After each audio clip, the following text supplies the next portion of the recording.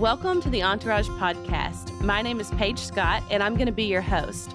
Entourage Ministries gets its inspiration from Psalm 68:11 that says, "The Lord gives the command, and a great army of women proclaim the good news."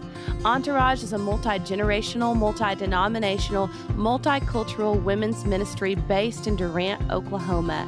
Join us today as we dive into truth from the Word so that your heart and spirit may be encouraged.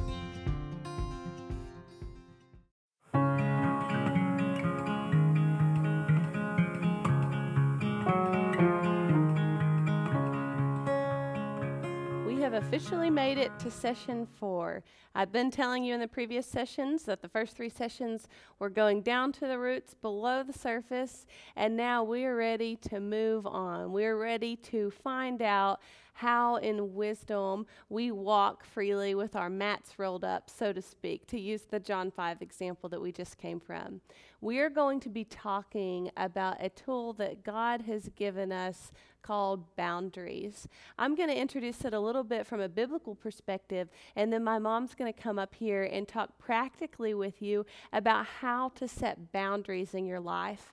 As she will share during her time that boundaries often serve like a door or a gate, letting in the good things, letting out the bad things, and concerning our hearts, that's what we want to be mindful of. We shift to speaking in this way because we believe that you are in healing, that the Lord has done a radical shift in your life, whether you feel that yet or not, or whether you experience the fruit of that yet or not, but that you are about to be walking freely, not just on a mat. So we want to talk about how to protect the work that the Lord has been doing in your heart, that cultivating, that gardening, that uprooting, so to speak. We went and looked at those roots below the surface. We let him bring his warm light, his living water into those areas. And so now we want to talk about protecting with boundaries those areas that are very precious. So just a couple of things that I want to note from a practical standpoint. Think about the natural function of your heart. The natural function of your heart is that it is central to your life. All that is major runs through the organ that is your heart. When there is a blockage in your heart in the natural, it causes harm and poses threat to the rest of your body. So we know that heart issues are very dangerous issues. And while that's true in the natural, we want to be mindful of it when we're talking about our spiritual heart. And really what we mean by that is the core of our beings, the core of who God has made us to be. The Lord uses a phrase or a word in the book of Proverbs that we're going to use interchangeably when we talk about hearts in this session. The book of Proverbs says that your heart is your wellspring. So your translation may read, guard your heart, for it is the wellspring of your life, or guard your heart, for out of it comes life. So I want you to think about your heart just in terms of being the central place where life flows in and out of within your heart. And we're going to look at a specific story in just a minute that is about wellsprings. So even though it's about literal, physical, tangible wellsprings, we're going to look at those in context of a heart. But I want to tell you a comical story from the Bible. Like I said, it's fair game. It's fair game to learn from those who made grave mistakes ahead of us because the Lord has gone through the process of giving us their stories to glean from. But there was a king in Israel's history named King Hezekiah. He was a decent king. He wasn't the best and he wasn't the worst, but he was okay. And so King Hezekiah finds out that he's actually going to die. He has experienced this illness, and word comes to him from the Lord through the prophet. Get your life in order, Hezekiah. You are about to die. And Hezekiah pleads with the Lord, and he says, please extend my life. And actually, the Lord answers that prayer. And he sends word back to Hezekiah, I'm going to extend your life. I believe it's for 15 years. And not only am I going to extend your life, but I'm going to deliver you from the oppression of the enemy that's on this side of you, which I believe was Assyria. And so when we're reading about Hezekiah's story and how the Lord intervened miraculously to extend his livelihood, to grant him from relief from the oppressor that was on this side, you can think a lot about your own life right now, that the Lord, through this healing process, has extended the life of your heart. He has grown the capacity of the wellspring of your life. And we believe that as you walk these things out with the Lord, you are going to experience relief from the oppressor that is anxiety on this side of you. But what we don't want you to do is what Hezekiah does in the rest of his story. Hezekiah receives word from a neighboring country on this side, Babylon.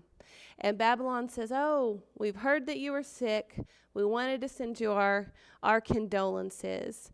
And Hezekiah welcomes this foreign nation into his kingdom, and specifically into his palace, into his storehouses, into the treasuries of the temple. And so the prophet comes, the man of God, who's the prophet, comes to Hezekiah and says, "Hezekiah, who's been visiting here with you?" And Hezekiah says, "Someone from far away." It reminds me of me asking my 3-year-old a question and her giving me an answer back. And so eventually Hezekiah says, this is who it was. And the prophet says, "Tell me what exactly you showed them while they were here." And Hezekiah eventually answers, "There is nothing that I did not show them. I showed them all the treasures. I showed them everything that I had." And the prophet, just foreseeing what was going to happen because of this vulnerable situation that Hezekiah had walked unwisely into, he said, "Oh, Hezekiah, because you've done this, this nation is going to carry away these treasures. They're going to carry away the people that you're leading. And basically, what you were delivered from with Assyria over here, Babylon's going to take you out with it over here." And Hezekiah's response is actually heartbreaking, because he says, "Well, at least that's not going to happen in my lifetime." I don't want you to feel discouraged with that. I want to tell you that your journey to learning how to protect your treasuries, to protect the extension of life on your heart that God has given you, it's not just going to impact you, but it's going to impact generations after you.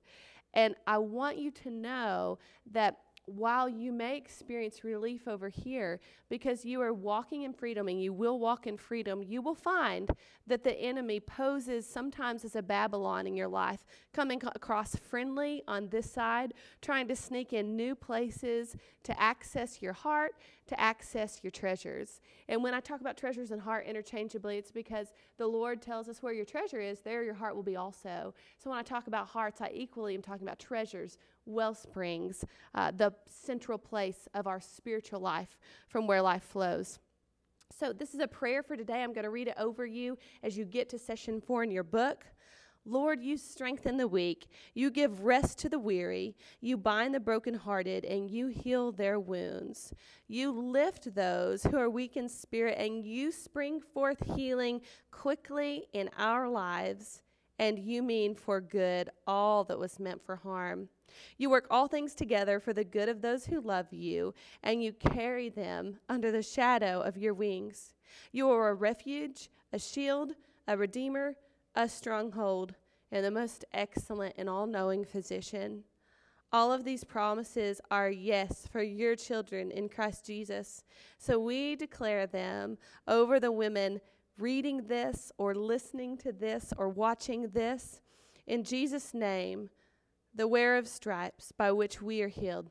Amen. So if you'll remember, in session 3, we talked about a gentleman named Abraham, and he had a wife named Sarah, and God initiated a conversation and a covenant with them that resulted in a promise. And part of that promise was bringing forth a lineage out of them. As we also shared, Sarah gave birth to a child, and she named him Isaac, which meant God has brought me laughter. Because there was promise on Abraham's life that was generational, because when God moves, it's generational, like I just said about Hezekiah. when Isaac begins to grow into his manhood, into his legacy that God is laying out for him, in Genesis 26, you'll observe that there's an abundance and a prosperity in his life. I would encourage you to actually pause me right now and to go read Genesis 26 on your own. I'm not going to read it to you, but I'm going to teach from it in just a minute. So take a few minutes, read that passage. Again, if you need a Bible translation that's easier to understand, check out the ICB translation, the Message translation or paraphrase, or also the NIRV translation. So, hope that you read that and that you're joining us back now. But to summarize what happens in Genesis 26, there's such prosperity going on in Isaac's life because of this promise coming down from the Father that his people are increasing, his herds are increasing, and as he grows in the freedom and the abundance and the prosperity and capacity that God has given him, he becomes a serious threat to the enemy. And so actually, and who his enemy is in this case is a gentleman named Abimelech. And he was a friendly neighbor up until the point that Isaac became a threat. So at that time, because it was an undeveloped place, much of his wealth was from livestock, from herds, from things of that nature. And when you think about what was central to the livelihood of livestock production, you have to think about well springs and wells. If there were no places to access water, there was no sustenance available to continue the growth and the abundance of what was going on. So Abimelech instructs his servants to go and begin filling up each of these wells so that they're no longer operating anymore. So they take the natural things that were in the atmosphere, like the dirt. That's a natural thing around a wellspring, right? It's amoral. It's not good. It's not bad. We were created from dirt, Genesis says. But they take those natural things and they begin to use them to work against the promise of God for Isaac. So these well springs fill up, they're unable to draw water, and it sends Isaac on this pilgrimage of trying to draw from this place, finding it's not working, trying to draw from this place, finding it's not working, until it comes to fruition what's happened, that there's a very real enemy that has come against them because their prosperity is too threatening. And so they come to an agreement, and eventually the quarreling ceases over these particular well springs because Isaac says, I'm going to move out of this territory. And he goes into new territory that's actually near the area where God first initiated that covenant and that conversation with Abraham. And his servants let him know, hey, we have dug for a wellspring. We have hit it. We have found water, and there's no quarreling over it. And they named this place Rehoboth, meaning there's plenty of room to flourish here. There's wide open spaces and plenty of room to flourish. And not far from there, God shows up and confirms to Isaac in the same way that he did to his dad, I've got a promise. I'm going to fulfill it for you. Just walk with me. Just be faithful to me. And so as we think about boundaries, sometimes setting boundaries in terms of protecting our well springs, in terms of making sure that what we are allowing in to the central areas of our lives, that they're lining up with the promises of God, that may look like moving from one place to another. Certainly, there are times where we should stand our ground. Hezekiah allowed people to come into a place that was a solid ground for him, and he acted unwisely in doing that. But Isaac was just led somewhere different, and the Lord had provision for him down the road that didn't inhibit what God was doing or what God's covenant or promise was for him, but it required stepping a new direction as he moved away from clogged up well springs and things that were not conducive to life and to prosperity moving forward. So under where it says connect the dots, there's a sentence where there's some fill in the blanks, and it simply asks you to write your name in those blanks. And I'm going to use my name as an example, but I want you, after reading Genesis 26, to write your name here, to speak this over yourself. It says, in the promises of God, Paige will flourish and her life will be sustained. Because of God's oath, Paige will grow in abundance. I'll speak it over you. In the promises of God, your life will flourish and your life will be sustained. Because of God's oath, you will grow in abundance. And we glean that from the passage I just talked about, where there was a new wellspring that was dug once they moved into the place they needed to move into. They named it, God has given me space to flourish, and then God shows up and reminds them, I've got your back.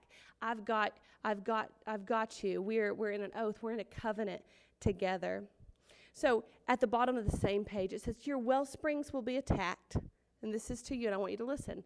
Not in fear, but in revelation. Your well springs will be attacked because there are promises of God on your life.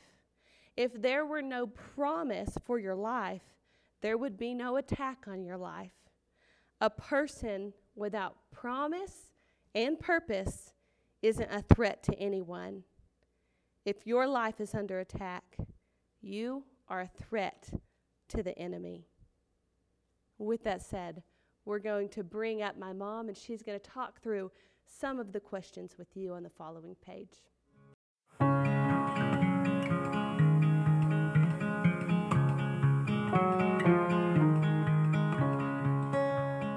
Okay, so now we're going to look at boundaries. We're going to look at relationship boundaries, which refers to our ability to speak truth to others with whom we have a relationship.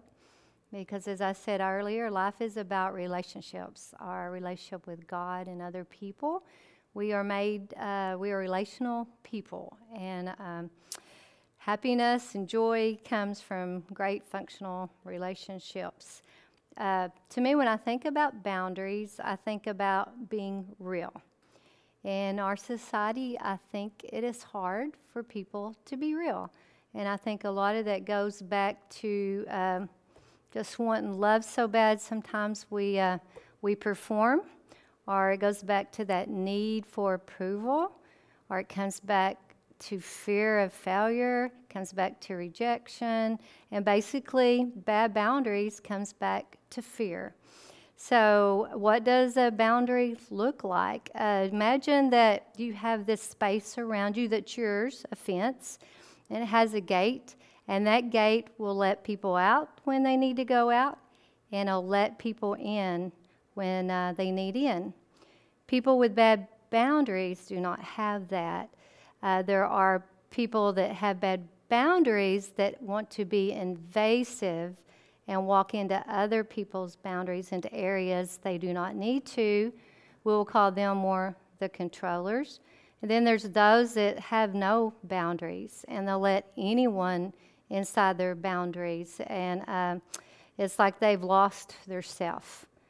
So we want to find us, the real self, and a real self doesn't walk in fear, and we're not afraid of someone not liking us or loving us. So there is such freedom in being real. And also, I think in our society, we're also not taught to be real, and often without realizing, we're even taught to not be honest just to avoid making other people uncomfortable. And sometimes it's so much easier to basically tell a white lie or to avoid people than in the beginning just to say no or yes. The Bible says, let your yeses be yeses and your noes be no. It's that simple. So we're just going to talk about some examples of that. And, we talked earlier about the theories, the attachment theories. You can sort of see this plays out with the avoidant personalities, the ambivalent, the passive personalities. And as you know, if you're a passive individual with poor boundaries, you let people take advantage of you. You're an enabler. Okay, so we're going to look at under connect the dots, and it says, what people, places, or things have the greatest access to your heart? And also, before I go any further, I also want to give credit to the book on boundaries by Dr. Henry Cloud and John Townsend. Can't believe I didn't remember that. A lot of the things I have learned comes from their material. And so if you're looking for a good book on boundaries, I highly recommend that book. And I really think everyone needs to read a book on boundaries. The next question is, do any of those people, places, or things not have kind regard for your heart? Around what people, places, and things is your anxiety most triggered? As you look at your own life, can you clearly see who or what the enemy is using to clog your well springs? And also encourage you, as you look at your own life, do you know who you are, what your own values is? Now I'm going to give some example. We see here at the end, it said jot down a few examples of boundaries you could establish to guard your heart, specific to your wounds and your roots. These will look different for every single person. So I'm just going to give some example of maybe boundary issues you may have or know someone that has these. And I think one of the first boundary issues you'll see come into play maybe with a man and woman or newly married. The Bible says you are to leave your parents and cling to your wife. And sometimes that's very hard for one of the spouses to properly leave those parents and cling to that other. So there can be some boundary problems there. I guess an example would be the couple's newly married. They have plans for Sunday, and say the parent calls and says, "I would like you to come eat dinner with us this Sunday." And maybe the daughter doesn't want to hurt her parents' feelings, or she's afraid to, so she tells them yes, even though her husband had already made plans. So there is some boundary struggles. Another example I can think of is a personal example that I have. And I think also with bad boundaries sometimes comes a warped sense of responsibility. Sometimes in parents or in raising us or in the environment we're brought up in, we can assume too much responsibility based on the role we played in the family. As I shared earlier, my mom, who probably is borderline personality disorder, she just always had inner turmoil and always lacked peace. And I say always, she had good days, but as far as inner peace, she never really had that or had confidence. And so overall, she was not a happy person. So me being the only child, thought it was my role to try to make her happy. So I was always looking at ways to better her life, whether when I would come in from out of town, take her to church, or try to enroll her in a college course. But in my mind, I was always thinking of ideals I can make her happy. Finally, as an adult, and I know this was just the Lord, from the Lord, and I remember I was standing when it come to mind. I was looking out the window at the home I was living at the time, and it's like the Lord told me, you're not responsible to make your mom happy. And that brought such freedom, and I'm able to do that today. No, I'm not responsible to make my mom happy, and it takes a lot of pressure off of you. Yes, I'm responsible to be a good daughter and to be a good Christian and to minister as God lays on my heart and to exhibit love, unconditional love to her sometimes when maybe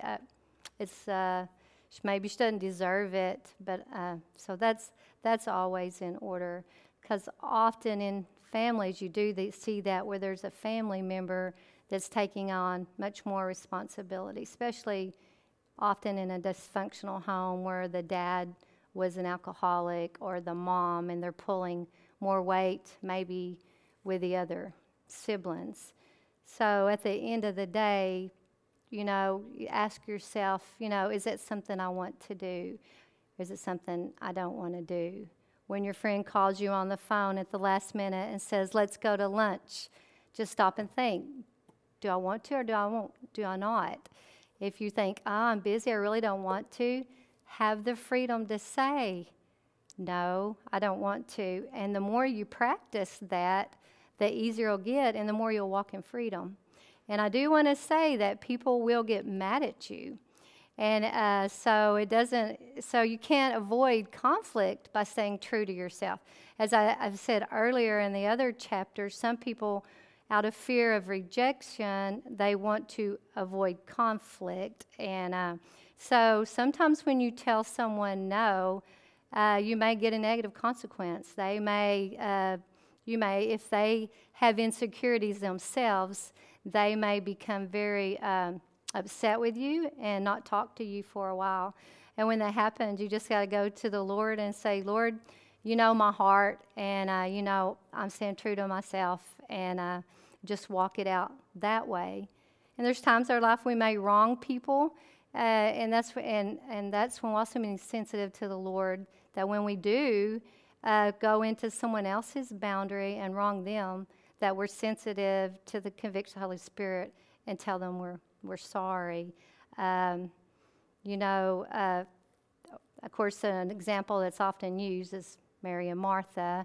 And it's real, as we see in that situation where Jesus arrived into their home, Mary was beside him listening to his teachings, and Martha was up doing what she enjoyed doing and doing the right thing. She was cooking supper so they could eat. But she, in her own frustrations, said, Jesus, look what Mary's doing, and I'm up working. And Jesus told her, Martha, Martha, Mary's doing the right thing. So sometimes even when we're doing good stuff, such as Martha, it was so good what Martha was doing, but we need to look at the timing and also always look the motive behind things. Do we do things for people's approval, or are we really doing it out of love, that it's the right thing to do? And I think with Christians, boundaries can be hard. And I remember 2 examples when I was young, and because I didn't grow up my mom and dad did not go to church. So what I learned of God, I learned from reading the Bible myself. And I grew up going to a church that didn't really teach a lot of application. So I would read enough to understand I was to be a servant to all. So I remember when I was in college, some lady asked me to babysit, which I did not like to babysit, especially people I didn't know. So I remember babysitting her child, and it seemed like such a long night. And then she come and tried to pay me, and I'm like, no, don't pay me for that. But next day, of course, she's going to call me and say, hey, why don't you come babysit again? At that point, I said no, and probably used an excuse. Another example of a bad boundary as far as Christianity, as a lifeguard, there was a team of 8 of us, and if they wanted to go off and do something, they'd say, hey, Debbie, would you cover my shift? And I say, yes. And I would sit there thinking, oh, boy, I do not enjoy this. And I actually was not doing that to get any approval from anybody I worked with. I was doing it because I thought I was supposed to. So we also need to be careful when the Lord says, we are to serve others, that there are boundaries with that also. So I'm going to wrap this up and just want to end it with saying this. If you have a mask on, take it off, be free, and walk in freedom, because John tells us you shall know the truth, and the truth shall set you free. Thanks. As we finish out session 4 together and transition from boundaries and specific information about guarding our hearts, I also want to talk about guarding our peace and dive into what the Word says about how we are to guard our peace, who guards our peace, who guards our hearts, who guards our minds.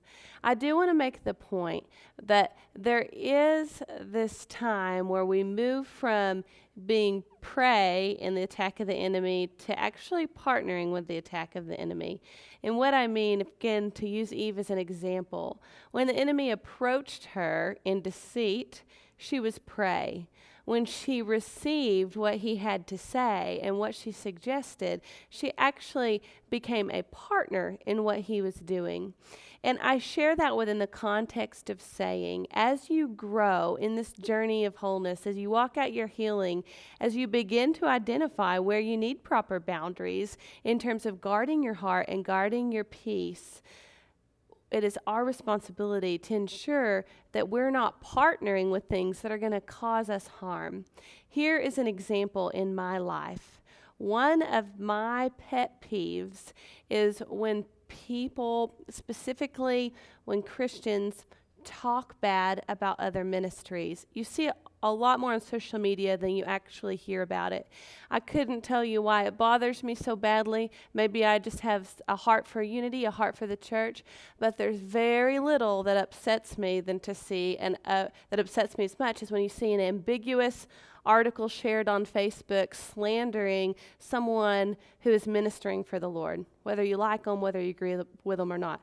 So I have this knowledge. I know this about myself, that I will not engage with someone who will belittle a brother and sister in Christ, that I know not to open links of scathing headlines and read them or to read comment threads.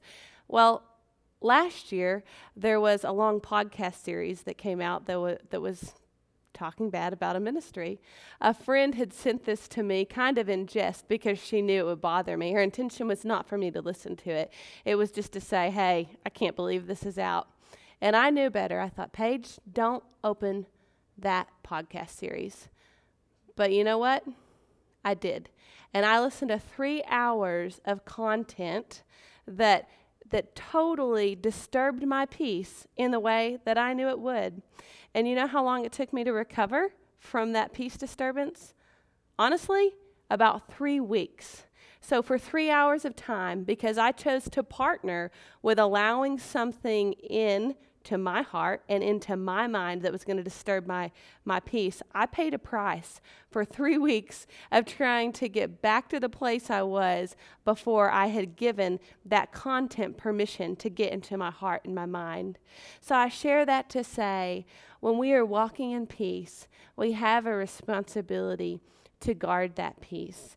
And the Lord gives us wisdom through His Holy Spirit. The Word says that He actually is our front guard and He is our rear guard. So He goes ahead of us, He goes behind us. And in that, the Lord communicates, step here, don't step here. I knew, do not step into that space or you will regret it. And I did. And then the fruit of that was a disturbance of my peace. So be mindful, be wise, apply what we've talked about.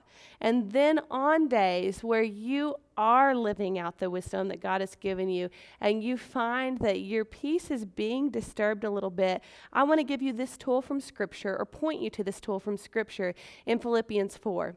Everyone knows, or most people know, at least in the United States, if you've grown up in sports world or different cultures like that, you have an idea about Philippians 4:13. It says, I can do all things through Christ who strengthens me. And we use that in a context of just about everything, touchdowns, taking a test, everything. It's like a go-to verse in Western culture. I can do all things through Christ who strengthens me, Philippians 4. But in that same chapter, did you know it actually also talks about anxiety and being anxious, and then it also talks about rejoicing, and it also talks about how the peace of God is what guards our hearts and our minds in Christ Jesus. So I'm going to hop straight to the text of Philippians 4, verses 4 through 8. Receive this as truth, not as the opinion of Paige Scott. Verse 4, Philippians chapter 4. Rejoice in the Lord always. I will say it again, rejoice. Let your gentleness be evident to all. The Lord is near. When we know the Lord is near, we can be gentle. Do not be anxious about anything, but in every situation, by prayer and petition, with thanksgiving, present yourselves in request to God.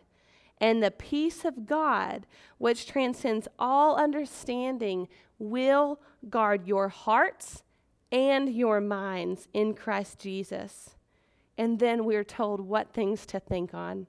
Whatever is true, whatever is knowable, whatever is right, whatever is pure, whatever is lovely, whatever is admirable, excellent, or praiseworthy, think on these things. So sometimes we know that standalone verse as well. The peace of God that surpasses understanding will guard your hearts and your minds in Christ. But before it tells us that we are to rejoice, and it tells us that we are to present our requests before God with thanksgiving. So I want you to connect the relationship of gratitude and peace. Connect the relationship of gratitude and peace. I will just say that peace is not something that I believe is given out because we choose to be grateful. I believe that being grateful is a gateway to recognizing the peace of God that is already in our midst and already around us. On the next page, you will see a bold caption that says, list 10 things that you are grateful for that stir rejoicing in your heart. If you have an iPhone or a phone of any kind and you keep notes in it, this would be a good place to do that as well. But I will say this, on days where you may feel that your peace is flustered, that it's being disturbed, it's probably not likely that you're just going to want to sit down and think up 10 things that you're thankful for. So while you're in a mindset to do it right now, what are the non-negotiables of your life? That it doesn't matter how cloudy or dark the day is, you can give thanks for them every single time. I'm thankful that I'm saved in Christ. I'm thankful that I'm Justin Scott's wife, that I'm Foster and Emmett and Oak's mom. I'm thankful for my health. I'm thankful for my family. I'm thankful for my church. I'm thankful for my home. I'm thankful to live in a rural area. I'm thankful that I live in a country where we aren't under religious persecution. I'm thankful.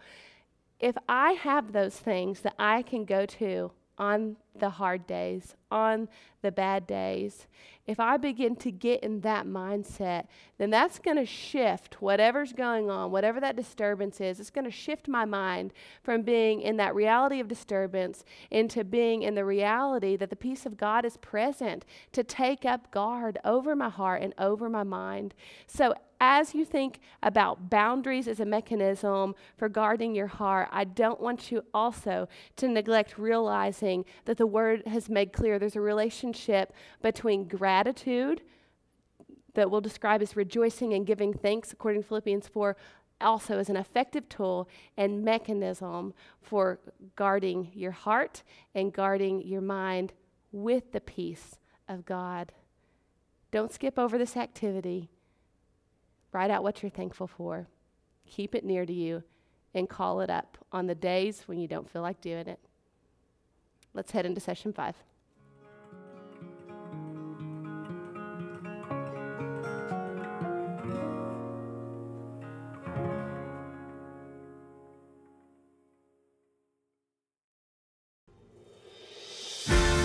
Thanks for joining us today. For more information about Entourage Ministries, visit our website at entourageministries.com or visit us on Facebook or Instagram.